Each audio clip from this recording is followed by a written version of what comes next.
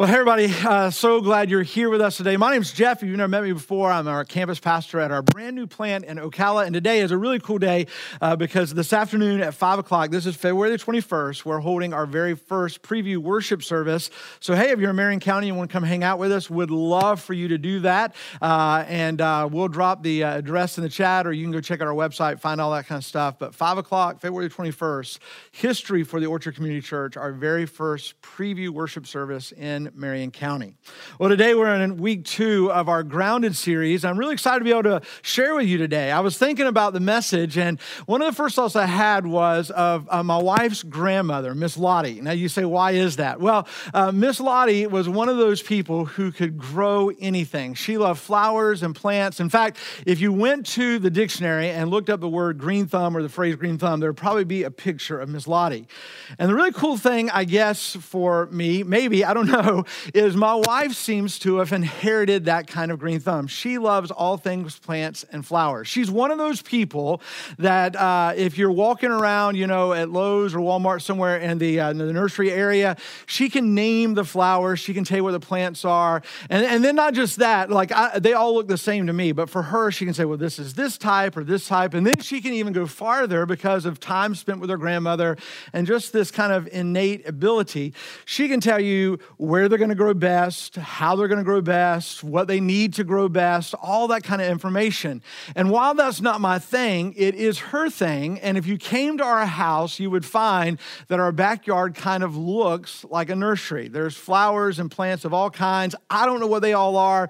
She does. And I know this, that if I put them in the wrong spot or I go out to do something, I say, well, I'll just water our plants for us. No, they got watered this day, not this day, that kind of thing. She knows all of that. I've often thought that if she goes away on a weekend trip, I can make some quick cash because we've got that kind of nursery growing in our backyard. I could just start selling it out.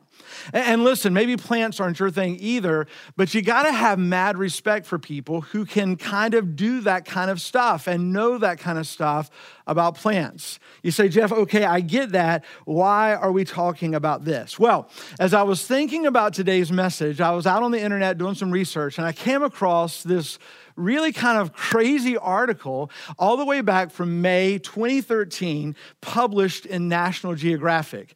Now, I'm not gonna read the entire article to you, but it really got me thinking about kind of our conversation today. So much the fact that I'm gonna do this. I'm gonna put the title of the article up on the screen here for you because it's just kind of wild. And here it is: Plants listen to the good vibes of other plants. Now, already you're thinking, what in the world? Well, let me make it even more crazy for you. Put the subtitle up. When basil speaks, chilies listen. That paused me right in my tracks. I stopped and said, okay, I have no idea what this is. It may have nothing to do with what we're about to talk about, but I got to read this article. And so I did, and I want to read a little bit of that to you today because I think it's going to lay, get ready, the ground for our Grounded series week 2. All right, so check this out. Listen to this. It says this. This is the beginning of the article. Plants. Now, again, this is research at a university, so there's lots of might be's and maybes. All right, so just think through this.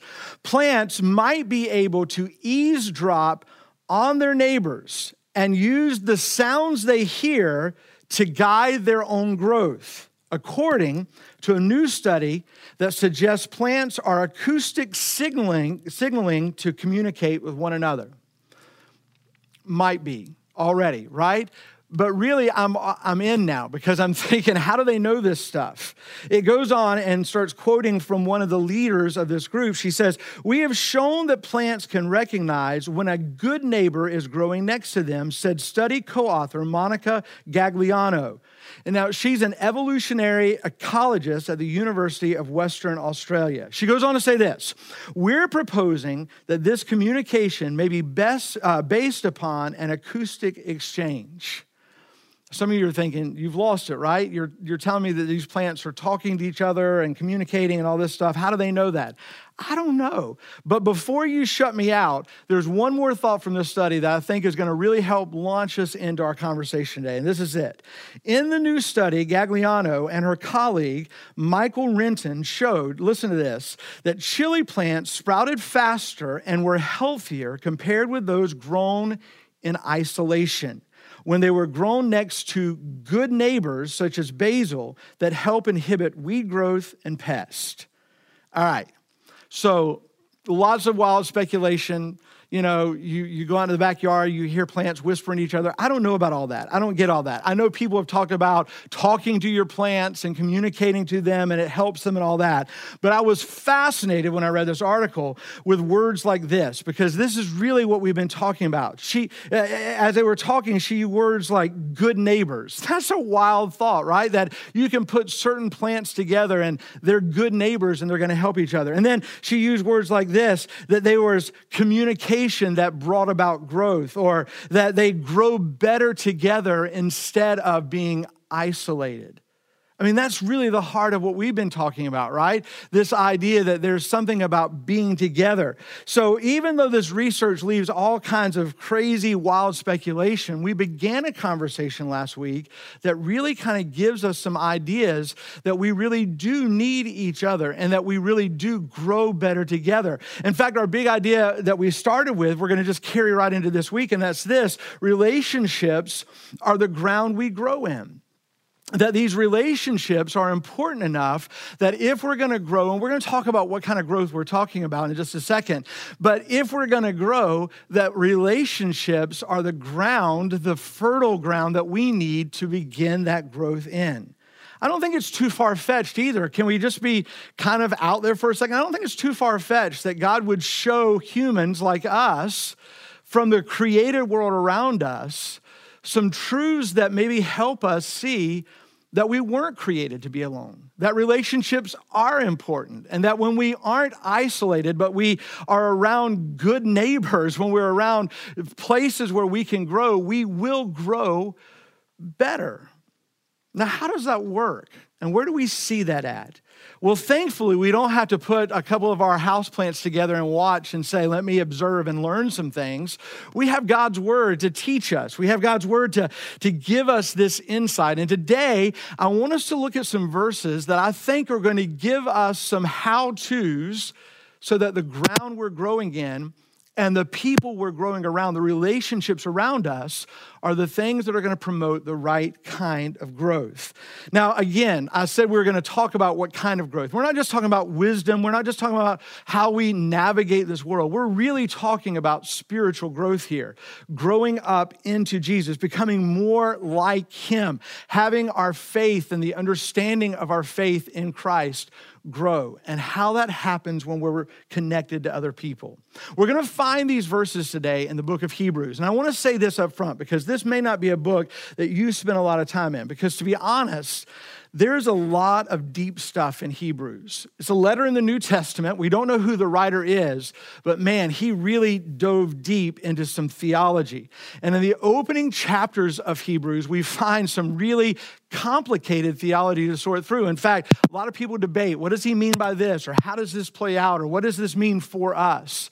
I think of the heart of what the writer was doing, though, is extremely important for us as followers of Jesus, because what he wanted them to get was this: Jesus was exactly who he claimed to be, did what he claimed to do, and accomplished a mission, so that he was who he said he was.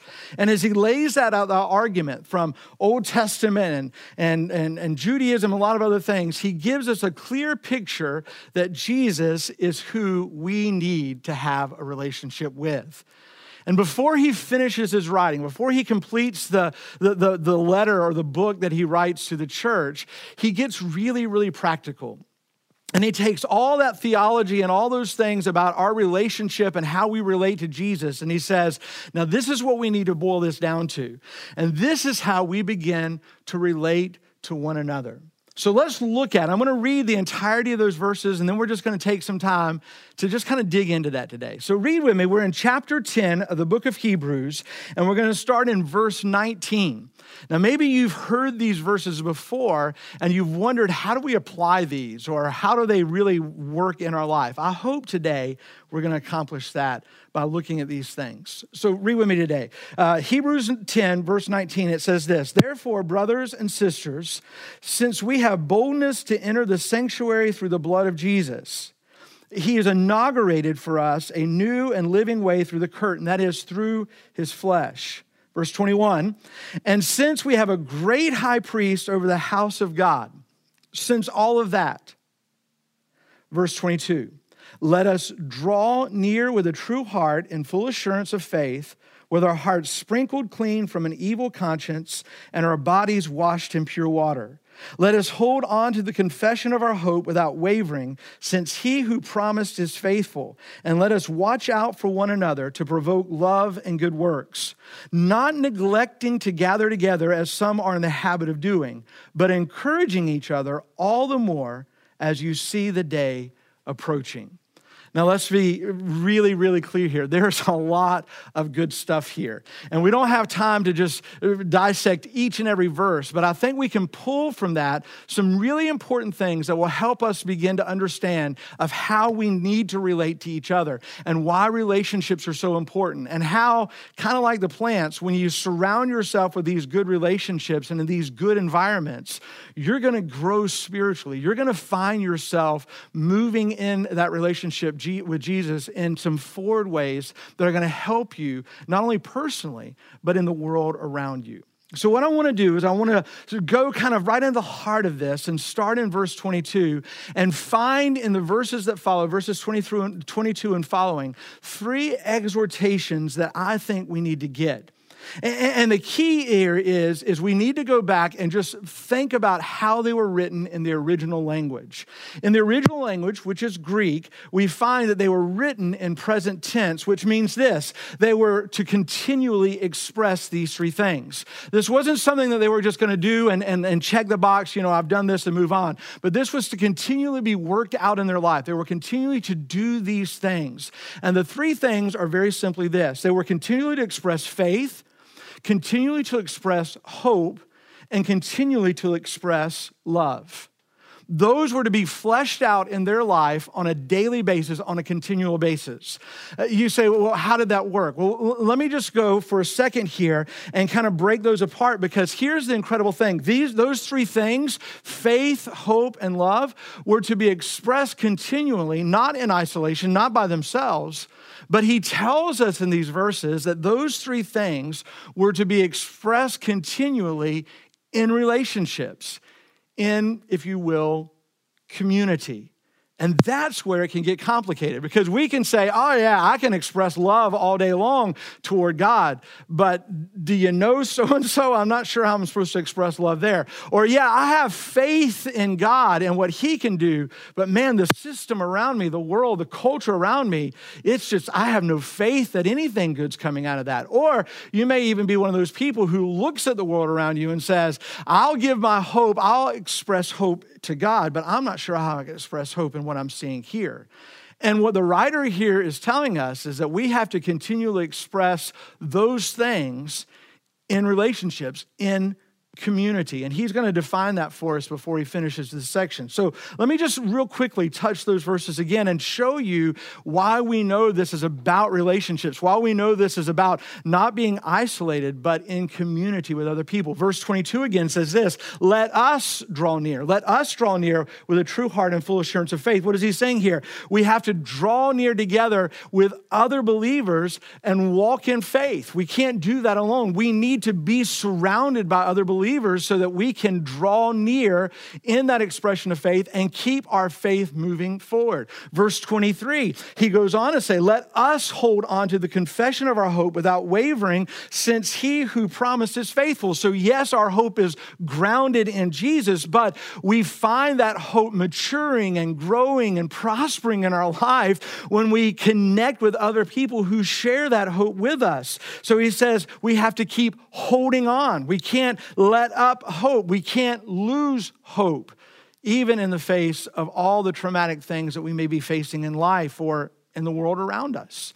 And then in verse 24, he reminds us again, let us watch out for, here it is, for one another to provoke love and good works. And so he reminds us here that we don't do this alone, that we are kind of responsible for those around us who are continually expressing faith and continually expressing hope. That if we're going to continue to do that we do that by loving other people who are trying to move forward and find life in Christ in this community together, provoking one another with love to good works.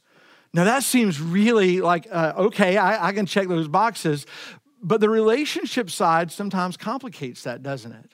I mean, the truth of the matter is that there are people who have been hurt or outcast in some way or disconnected in some way to other believers. And even now we're living in this world where many of us have felt loneliness and isolation through social distancing and all the things that have come through these last months, almost a year now of our world.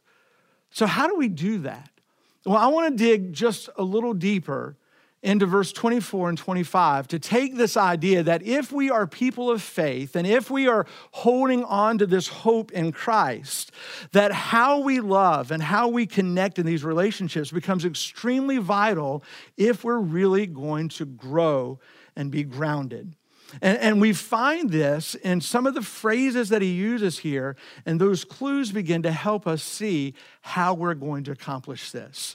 So let's go back now and look again at verse 24. And he says to us, "Let us remember, do not do this alone. Watch out for one another to provoke love and good works." That's an interesting word, provoke. It's a word that typically is used in a very negative sense. You know, like provoking someone to what we would say is anger. What do you mean provoke someone to love? How do you turn that around? The word could mean things like stirred up or exasperate someone. How do you get someone to be stirred up or to provoke towards love? And I think that is where we begin to see just how important community and relationships are, because here's the truth, and I think we need to get this: it is impossible to love in isolation.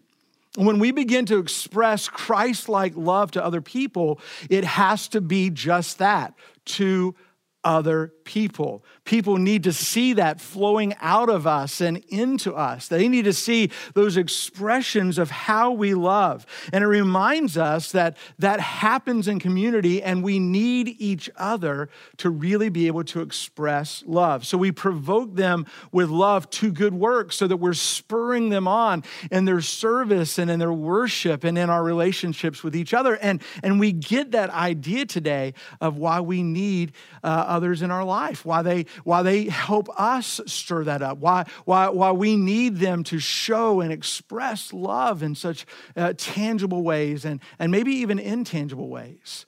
So he starts off by reminding us, love, provoke love. And then he tells us that there is this need for us to gather together. Look at this verse. In verse 25, he says, "Not neglecting to gather together as some are in the habit of doing, but encouraging one another, and all the more as you see the day approaching." This may be one of out of all these verses in this section, this may be a verse you've heard. If you've grown up in church, if you've been in church, I'm sure there's a pastor that has looked at this when low attendance has happened or something else and said, "Hey, don't forsake the assembling of yourselves together. You should come to church." He's not wrong. We should come to church. But what is he really driving at here? What is he really talking about? And I love some of the things that we were able to flesh out in our communicators this week in our communicators meeting that really help kind of give some practical ways of why relationships are the ground we grow in, and that happens when we gather together. There's a really interesting word that we looked at this week. It's a Greek word, and I'm usually not the guy who's ever going to give you a Greek word in a message, but it's pretty straightforward, and I can pronounce it without butchering it. So I'm going to give it to you, and it's episynagogue. You say, is that the right pronunciation? works for me. Does it work for you? We'll go on with it. Episynagogue. And literally what it means, epi means in addition to, and synagogue, of course, was a place of worship. And the idea we think in the use of this word, this idea of gathering together, was the idea that, if you're going to be a part of worship at the synagogue, you also, in addition to that, have these opportunities to gather in a Christian community, and probably in that day in churches that met in homes. And there seems to be this suggestion that maybe some of the Christians were saying, well, I've been here, I'm not going to do this. And he's saying, don't forsake those. Don't miss out on those. Gather together, get together. One of our core values that we talk about at the Orchard is that if all you see is Sunday, you're missing out. You're missing stuff, because if all you do is come and sit in one of our worship experiences, you're missing out on so many other ways to get connected and find community at the Orchard Community Church. There's so many different things you can do. Yeah, we could talk about small groups, but then there's places to serve and other things that we do on a weekly basis that would give you that opportunity to gather together and to find community and be a part of that. And so I think it's important for us to really think about this in our own life, because there are some people, if we're being honest, who have looked at the church or Christian gatherings and said, not for me. Something happened there, something took place there that left them disillusioned or hurt. I see it all the time. People post stuff on social media about walking away from or why I don't do. And it's always about something that failed in a relationship. And here's the truth. The church isn't perfect. There's no perfect church anywhere. But the church is essential. The church is vital to us if we're going to spiritually grow. We need the body of Christ, the church, gathered together, and we need to be a part of it. And I would say this, if there really is genuine faith in your life that's grounded in Christ, it's going to be hard for you to stay away from that. There's going to be a pull and a tug that you're going to realize, man, the church is just that essential. If you say, I don't need the church, I don't need to be around other believers have disappointed me or frustrated me or angered me, you might want to check the ground that you're really growing in. Because we read over and over again verses like verse 25 that remind us how important it is for us to be together. And I don't want you to miss this last one, because the very last one is still found in verse 25, and it's this: we need to encourage one another. He says, as we see the day approaching, as things seem to be getting worse, encourage one another. Here's the truth. We need others so we can keep going on. And we really need others when things are getting harder.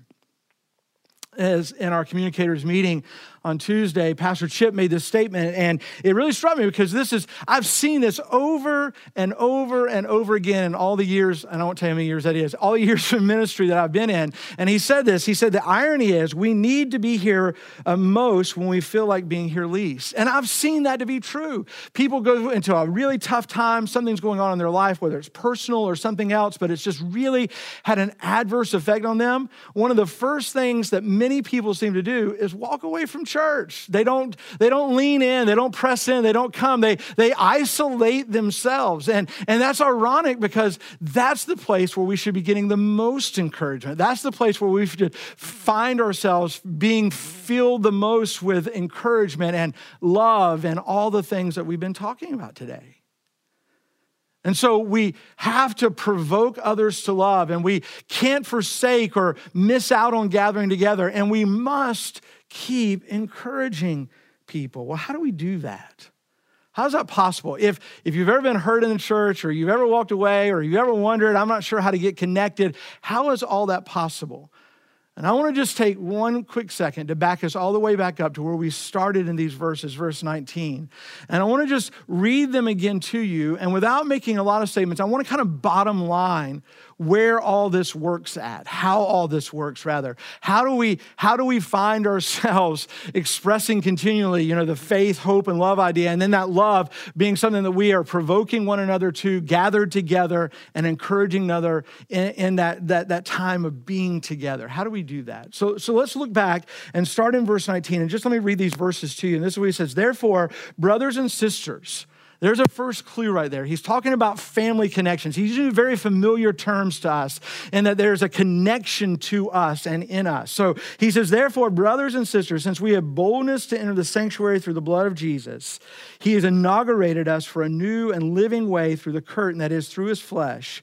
And since we have a great high priest over the house of God, that's where we slip back into verse 22. Let us then.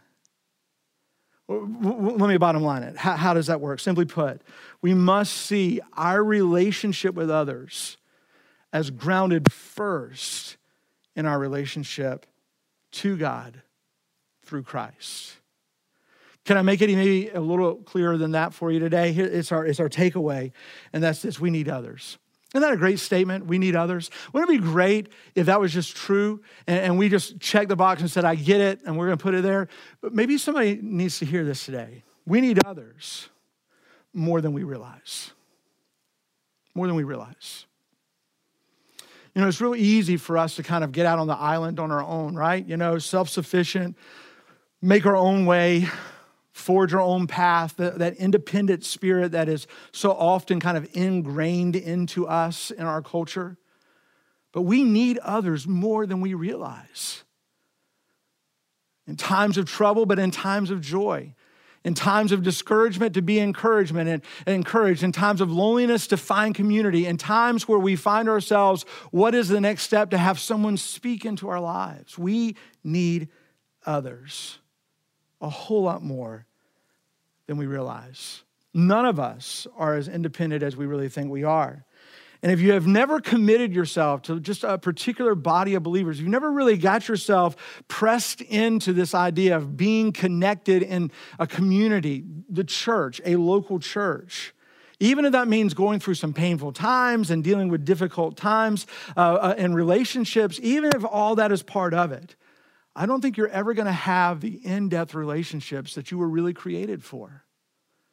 Now, I'm saying all of this into a camera with you watching online, and maybe you're sitting in your house watching it alone, and you're saying, well, how does that work? Well, we've been thinking a lot about that too. It's one of the reasons why this series is so important to us. Last week, you heard and probably have been hearing more and more about this idea that we want to, even through digital formats, connect with you in small groups, in community.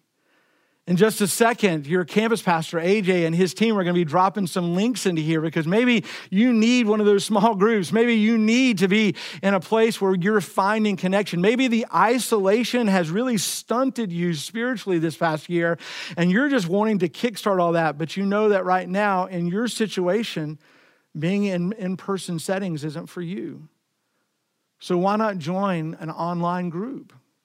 You can do that by connecting through that card or just saying, hey, I'm interested in that. I promise you somebody's monitoring the chat right now, and they would love to connect with you. We already have some doing that. There's a great opportunity for you, even in the midst of all the things our world is encompassed with concerning COVID-19 and shutdowns and everything around that. There's still ways, and I'm so thankful for this, that we can still provoke others to love, gather together, and encourage one another. So why not take that step today? Or maybe for some of you, it's to take the very first step and realize the reason why you don't have these in-depth relationships is because you haven't grounded your life in a relationship to Christ.